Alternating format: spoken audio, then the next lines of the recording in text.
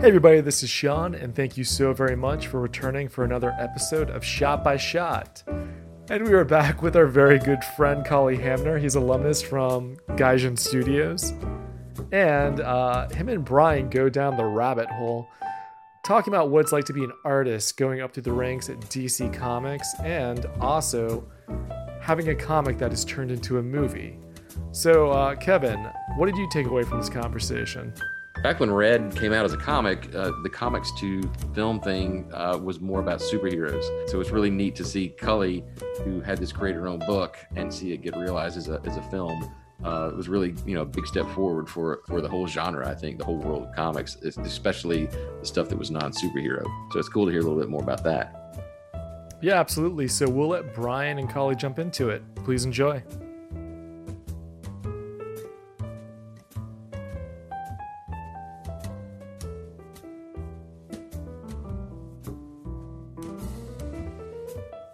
Working with a good writer, and I say good writer, not even great writer. I mean, great writer is just like insane. That's crazy town.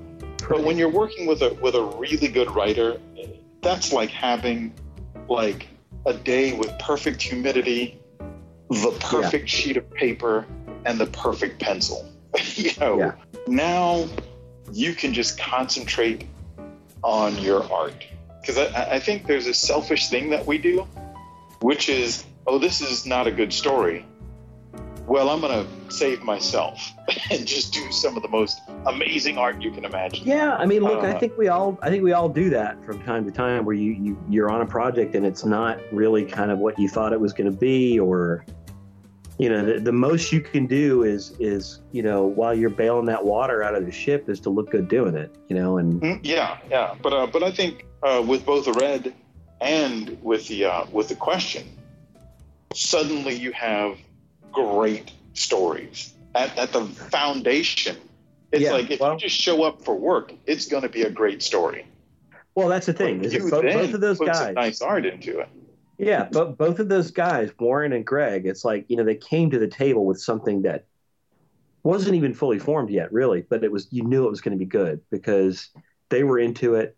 They were into me doing it with them, which at least by the time when I was on Red, I was not used to having that sort of, I hate to put it this way, but that sort of respect and trust kind of like sort of put on my plate, where somebody's like, oh, I know what you do is great, and I know exactly what to give you for you to just do your thing. And Warren consciously had studied my stuff and figured, okay, I know what I think he does best, and I'm going to give him that.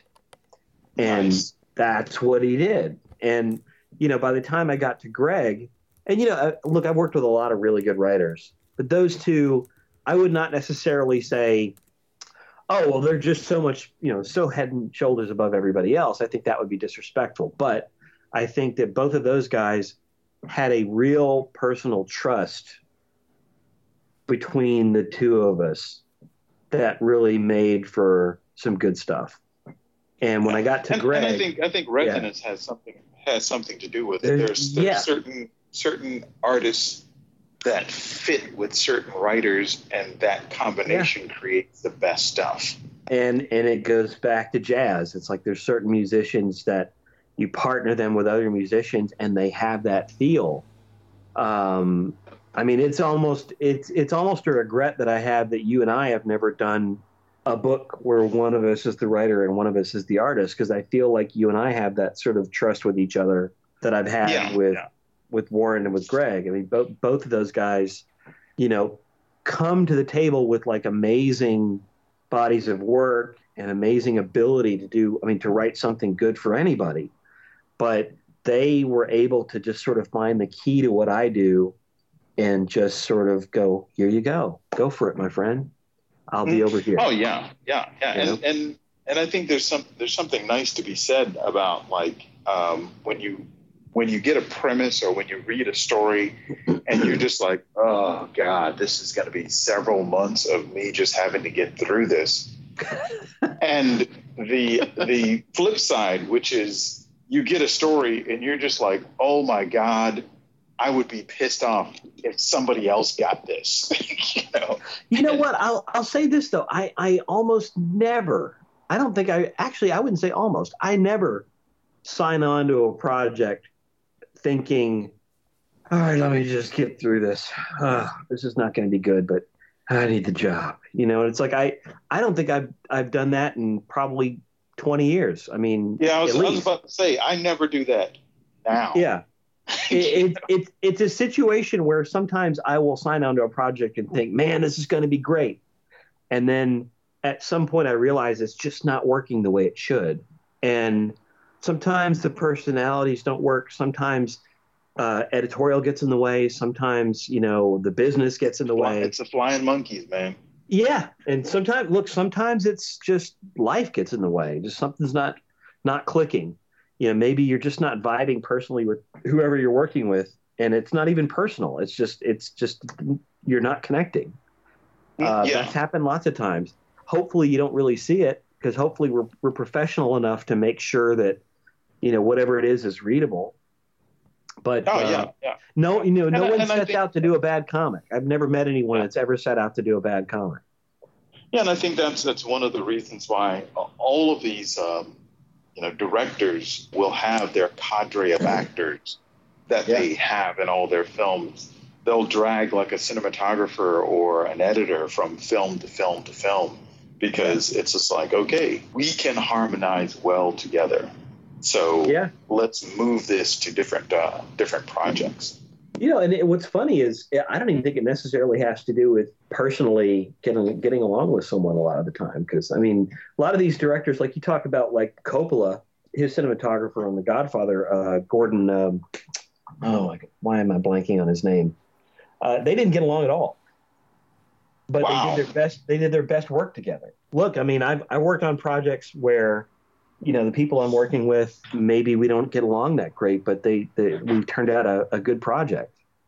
It just happens. But sometimes, you go, well, I don't personally get along with this person that well, but God, we really sing together.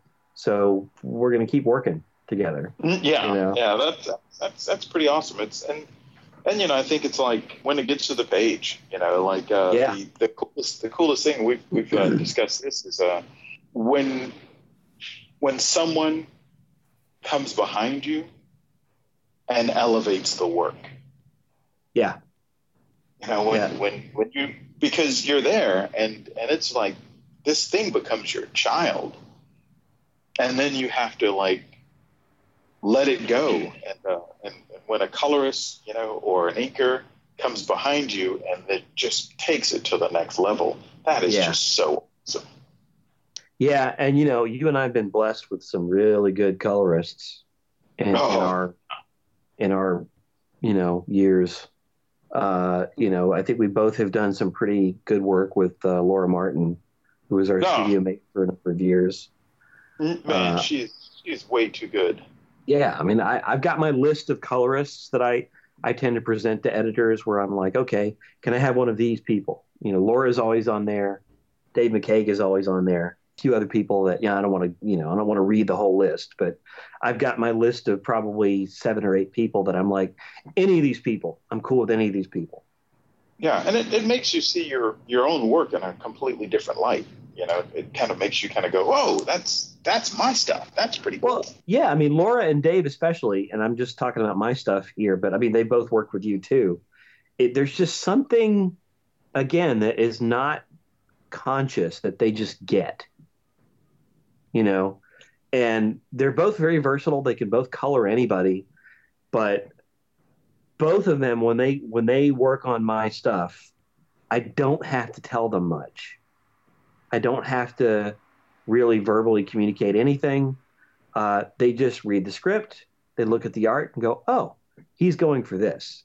And I might make a few little notes after the fact. I almost never actually make palette notes, because I feel like that's their main medium of expression, is choosing their own palette and what to do with it. I might occasionally go, hey, can you knock this line work back here, or can you put a little bit of a shine on this, or something like that, or a texture here. But for the most part, leave them alone. I give notes after the fact because they know what they're doing. Oh yeah. The most fun in comics is layouts. I was going to say layouts and concept stuff. That stuff is so much fun because like one of the things that I like doing layouts and then showing the layouts to people and you're oftentimes my red team as far as like showing layouts is there's storytelling with no art attached to it. Yeah, that's all it is. That's all it is. So it's just this pure form of storytelling. And it's like it doesn't matter. It could be the worst sort of laid out scene of all times. But if I put some awesome art on it, it's going to look good. Sure. But I love it when you can show someone your layouts and they're getting jazzed about it.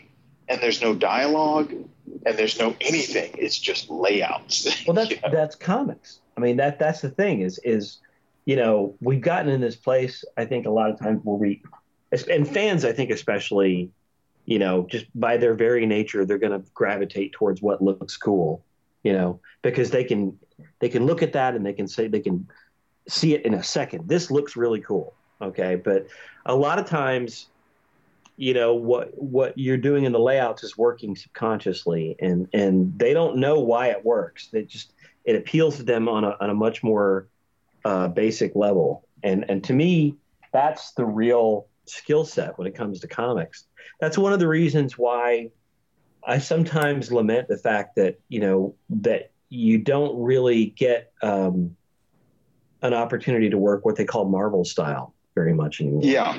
Oh, yeah. Yeah. And for people listening, I mean, I know people on this broadcast, know what that is, but for people listening, that's when the writer gives you a very basic description of the plot that's happening, not the story, but the plot. This leads to this happens, this happens, this happens. Maybe a little subtext, maybe some placeholder dialogue, so you sort of know what the characters are trying to say. But sometimes you get like something that's a couple pages long. Sometimes you get something that is a basic description of every page, but it's not finished. And there are certain visual decisions that are left to the artist. It's not. That's why Stan and Jack worked so well together. Yeah, and Stan and Jack, that was a whole different thing. I mean, that was literally a situation where Stan, from what I understand from talking to people who were a little bit closer to that generation, Stan would actually have a conversation with Jack Kirby a lot of the time and then say, this is what we're trying to do. And, Jack would go home and essentially write it and bring it back to Stan and Stan with dialogue. That's the comics I want to do. I want to do the not Marvel style, but Stan and Jack style.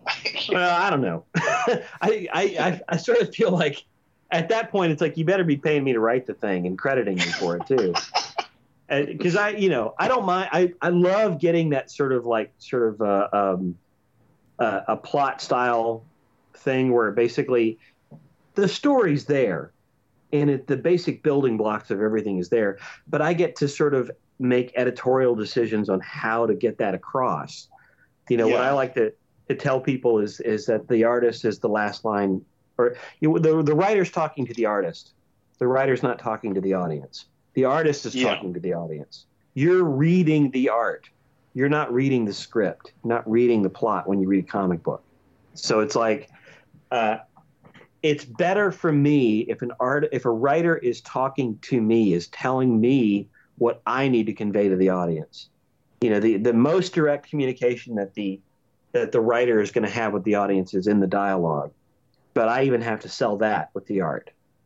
The dialogue should never be saying what the art is already saying. There's a real thin sort of membrane between what's story and what's writing. And I think now in the comics industry, we have more writing than we have story. I mean, I can see that. I think that a lot of times what you have is, and I don't want to get off into the whole, artists deserve more credit or writers, blah, blah, blah. The conversation is so played out and it's boring at this point. But I do think that there's a concept of imagery that happens in literature, happens in all kinds of storytelling. And in prose, the imagery is supplied by the language. Film, the imagery is supplied by not just the director's decisions, but by the actor's decisions. In comics, the imagery is supplied literally by a visualist, by the artist. Imagery being the descriptor of what's happening to the audience. And if the imagery is doing its job, the dialogue is then freed up to do other things, to be supportive, to give subtext, to play against the image, which is something I always like to do. I always point out there's this awesome bit of business that you had happening in the Domino miniseries that you did with Joe Pruitt, where there's I always talk about this. I love this bit, but there's a scene where Domino is meeting with some sort of a handler or something in the park, and they're having a conversation about some sort of dire thing that's happening. And in the background, there's a couple of kids on skateboards, and they're kind of doing all their moves and everything, and they're kind of showing off. And there's a point in the conversation where you're supposed to have an impact, and you see in the background one of the kids wipe out right at that moment. And it always struck me as like, that's such a really interesting visual way to get across the feeling, because, you're just talking about working with static images here. You don't have actors, you don't have music, you don't have any of the things that film has. So how do you get that punch in the chest across, or at least that little pinch, that you feel when something does not go your way, or you're finding out something you don't want to know. And I just thought that was a really cool device. Yeah, but you can only make, two people with their mouths open, because they're actually not talking. They're just drawings of people with their mouths open. You can only make that so impactful, without getting kind of cartoonish, and that's the thing that I think, sort of you excel at is really being able to, like I said, set up those moments, set up those situations where you kind of go, okay. And like you said, the acting, it's like they aren't just drawings. Well, I like what you said earlier about windows, because really what you are doing is you are picking moments. That's really what your medium is more than anything is moments. Yeah, and that's one of the things that always comes back to me as a comic book artist. It's like we're working in panels. Yeah. And the last thing you want that panel to be is a picture frame. Yeah. Because if that panel is a picture frame, then it's dead. But if you can make that panel a window, and make the reader feel that if they got a little closer, they can actually see a little bit of stuff happening, on the sides. They can actually look down and see the character's feet and everything. Then it actually starts to have some life to it. Yeah, I mean, I think if you really get down to it, a panel is a word. A panel is at most a phrase. Then you have a tier of panels. That's definitely a phrase or maybe a sentence. And then you get to, the entire page, you've got a few sentences strung together. And by the time you're in, you're at the end of the comic, it's an essay. It's like it really is a language. Yeah, well, I remember us both going to see The Fifth Element.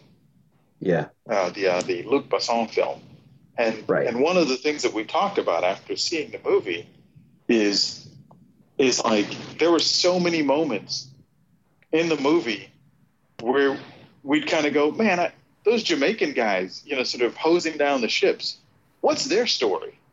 What's going on? What's going on there? Let me find out about that. It's just like it's a throwaway moment, but it really made you feel, because this was a movie about this world that was just completely different from our own, and because you had moments like that, where you're like, wow, those guys have a job and they kept on going, and the camera just passed right by them. So it really, it's moments like that made that movie feel like it was what it was, or it was what it was saying it was. I'll tell you who does that even more. And I think this is sort of reflective to the idea of making people in the background look like there's a story to tell. The Coen brothers.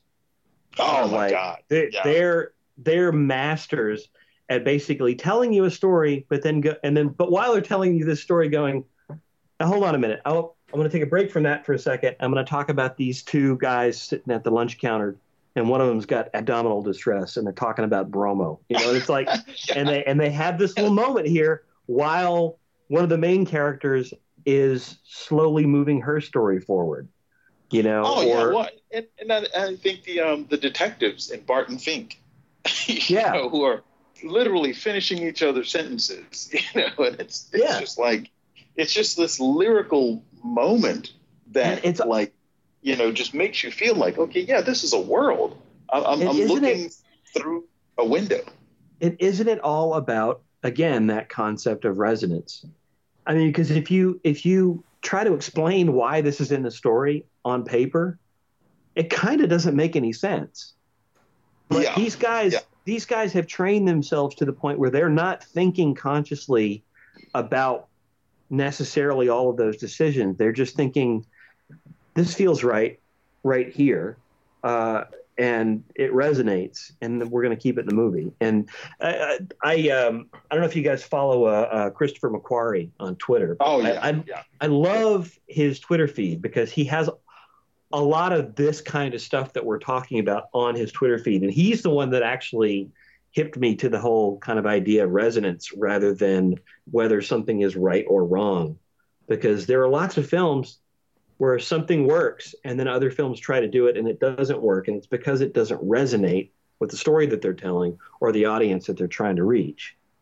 And resonance, there are lots, you look at Raiders of the Lost Ark and there's a lot of things that don't make sense in that story, but they resonate. Yeah. Well, I mean, it's like I'm currently working on a thesis of the Mike Mignola frog. There's continuity there. Or it's just this like little visual thing that gets thrown in there that literally has nothing to do with the story.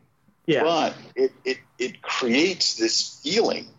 Well, the monkey with the gun is another one that has that sort of, exactly. that sort of feeling with me. It's like let's seemingly stop for a second and deal with this monkey with a gun. It's such a bizarre thing, and it does figure into the story, but it's still so weird. But it's so, I mean, I can't forget it. Oh yeah, yeah. And it really does, like and it's kind of such a weird, obtuse way of telling the story, because in a sense there's a narrative, but instead of that narrative being visual, sort of that narrative slips to being psychological, but it's still a thread. It's still just a clean thread. And oh my God, speaking of frogs, and you want to talk about resonance, it has nothing to do with like, oh, let me do this cool story that makes sense on all levels. It's like Walt Simonson at some point said, you know what? I'm going to make Thor a frog for a couple of issues. And I have always loved that bit, and only he could have pulled that off. And it's so classic and amazing. And my God, like, where did he even come up with that?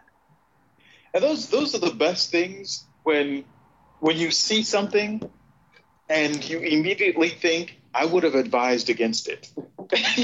Yeah.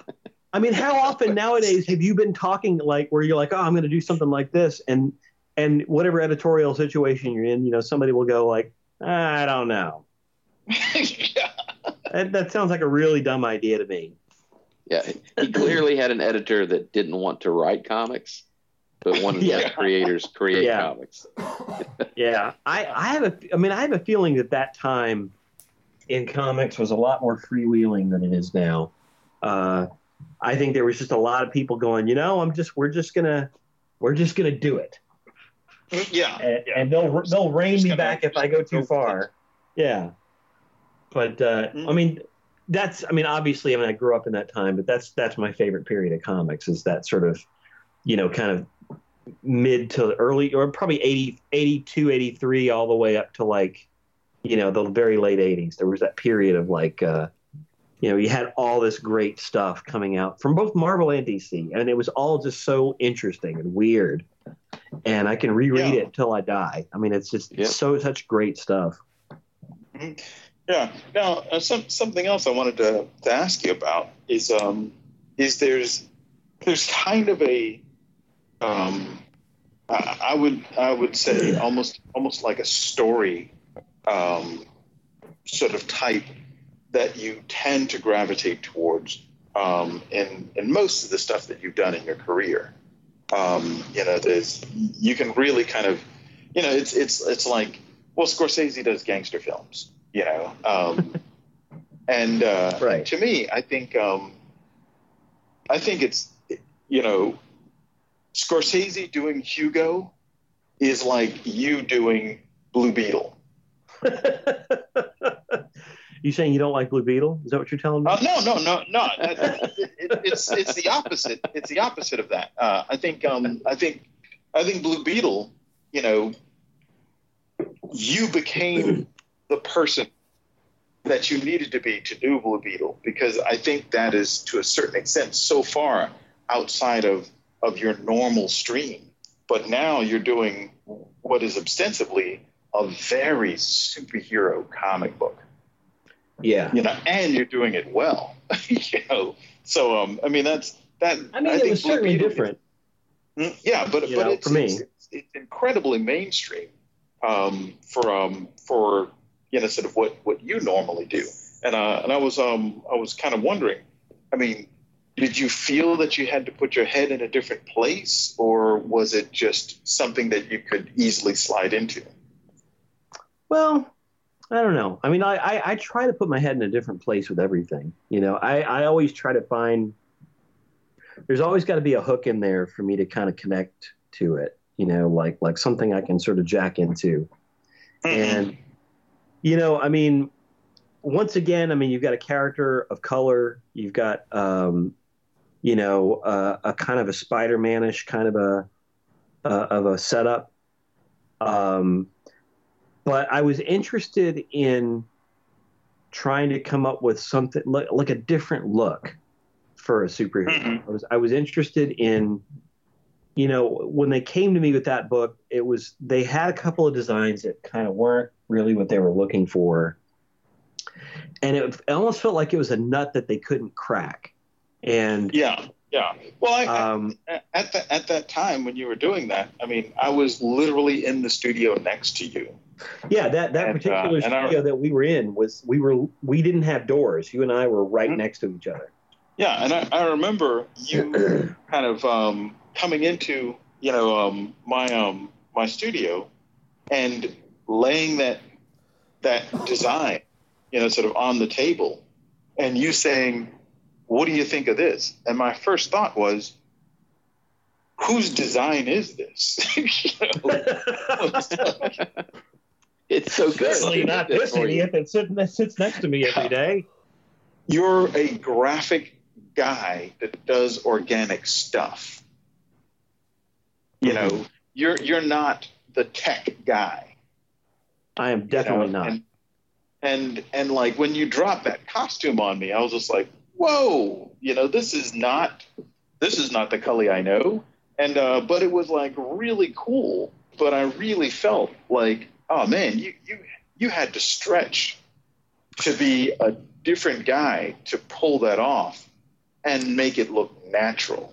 You know what? I would actually say that I didn't have to stretch. What I had to do was stretch what they wanted towards me, if that makes any sense. Because what they gave me to start with, what they had already had, the concept behind the way the character would look as written was more like a mech, like a transformer or something, you know? And I was like, kind of looking at what they had. And I'm like, well, first off, there's nothing distinctive about any of these. They were cool looking, but they're not something that you could hang sort of a brand on. Yeah. And that was kind of in my head was, you know, superhero costumes are brands in a lot of ways, or at least the really successful ones are. And I also felt like no one's going to want to draw this every month if it doesn't feel like a being, if it doesn't feel like a human. Yeah. So it was really a matter of kind of breaking it down to like the anatomical elements and segmenting them so that they felt more like, you know, more machine-like or more armor-like. But it was still the neat thing about it is he could still express his humanity within the costume.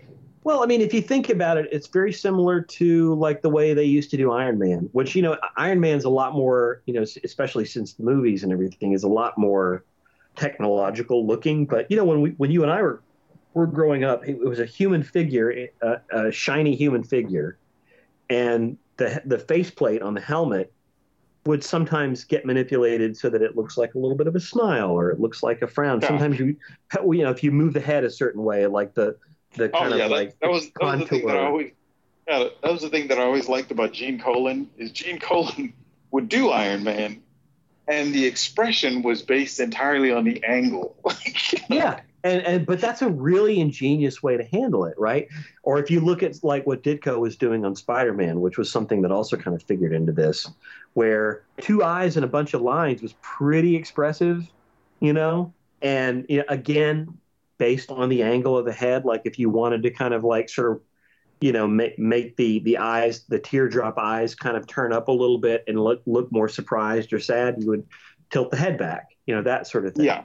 So I was kind of in that space in trying to figure this out. And, you know, I can't remember if I came up with this or you came up with this in describing what I did, but there was a definite Mexican wrestler kind of a thing about the mask. Yeah, there was a luchador kind of the luchador sort of a thing. And I tried to play with that, but also, you know, I just wanted the idea that this is not hard armor in the sense that it's metal, but it's sort of like an organic kind of like an exoskeleton sort of a feel.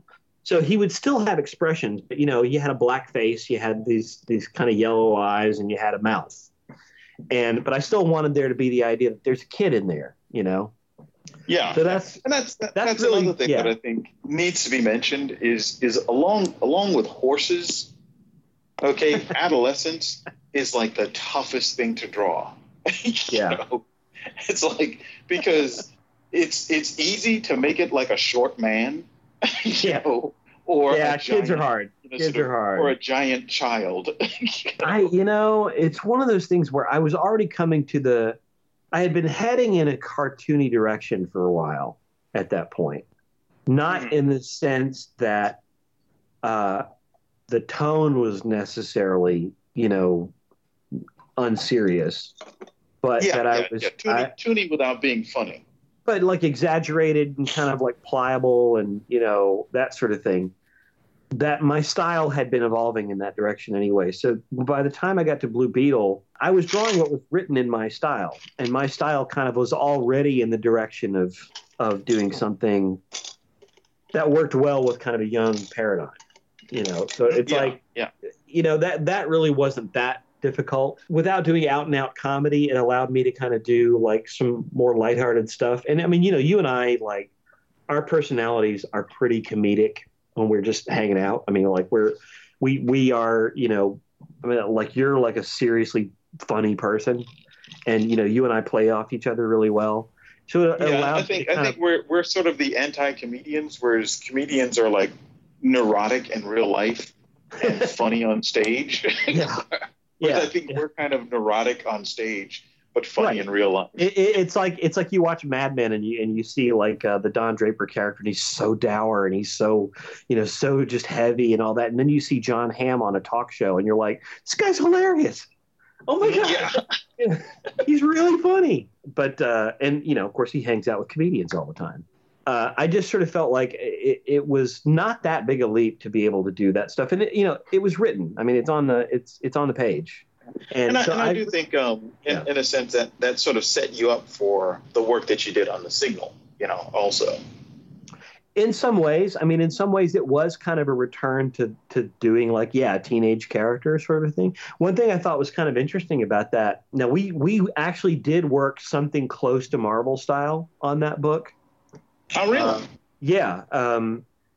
And that was something that DC was kind of experimenting with line wide, because actually, what's funny is that style had sort of gone by the wayside. So DC was trying to bring it back, and you don't realize until something's been gone for a while and you've got a whole new generation that's come up not having learned how to do it that way, that it is actually a skill.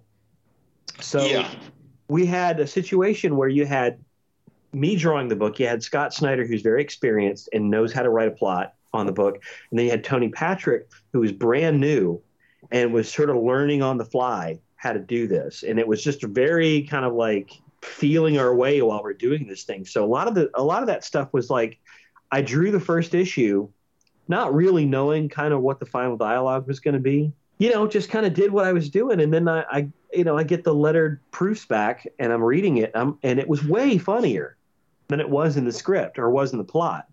And like Scott and Tony just got in there and did something like I'm not sure exactly what they did, but the dialogue was just much more comedic than what I was reading when I was drawing the book, and it worked. I was like kind of impressed with it. I was like, this is really that's the jazz, man. That's to me, that's the best thing is when the jazz, when they allow room for the jazz, you can kind of make that happen.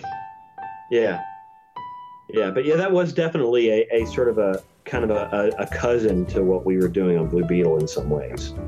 Yeah, and since we're doing shot by shot, something I have to ask is with Red, the fact that so much of you actually made it into the movie. So much of the stuff. Yeah, I think a lot of the stuff that you set up, even though the story of the movie is completely left field from what you and Warren did, I think a lot of you. I mean, Bruce Willis went out of his way to play the character that you did in all of the advertising and all of the credit sequences, especially in the second one. That's straight up you, dude. Well, the second one, I actually worked on the second one. I actually, they brought me in and I worked on the animation for the credit sequence in the second movie. And they specifically wanted to recreate and animate images from the book, which I admit at the time that I thought was kind of an odd choice because the movies are so different than the book. And this was actually a sequel to the original book. So it was kind of like, I don't know. I remember thinking at the time, I'm like, what I pitched to them was I said, how about instead we do a series of images of the characters in their younger days in their prime, like in the 80s or something. And we sort of set up each character. And they thought that was really cool. But the director just ultimately wanted just images from the book, which is what we did. As far as like the first movie is concerned, the first 15 minutes of that movie is a fairly straight adaptation of the setup of the book. Yeah. And that's our latest episode of Shot by Shot. Come back next week and we'll have our final episode with artist Collie Hamner.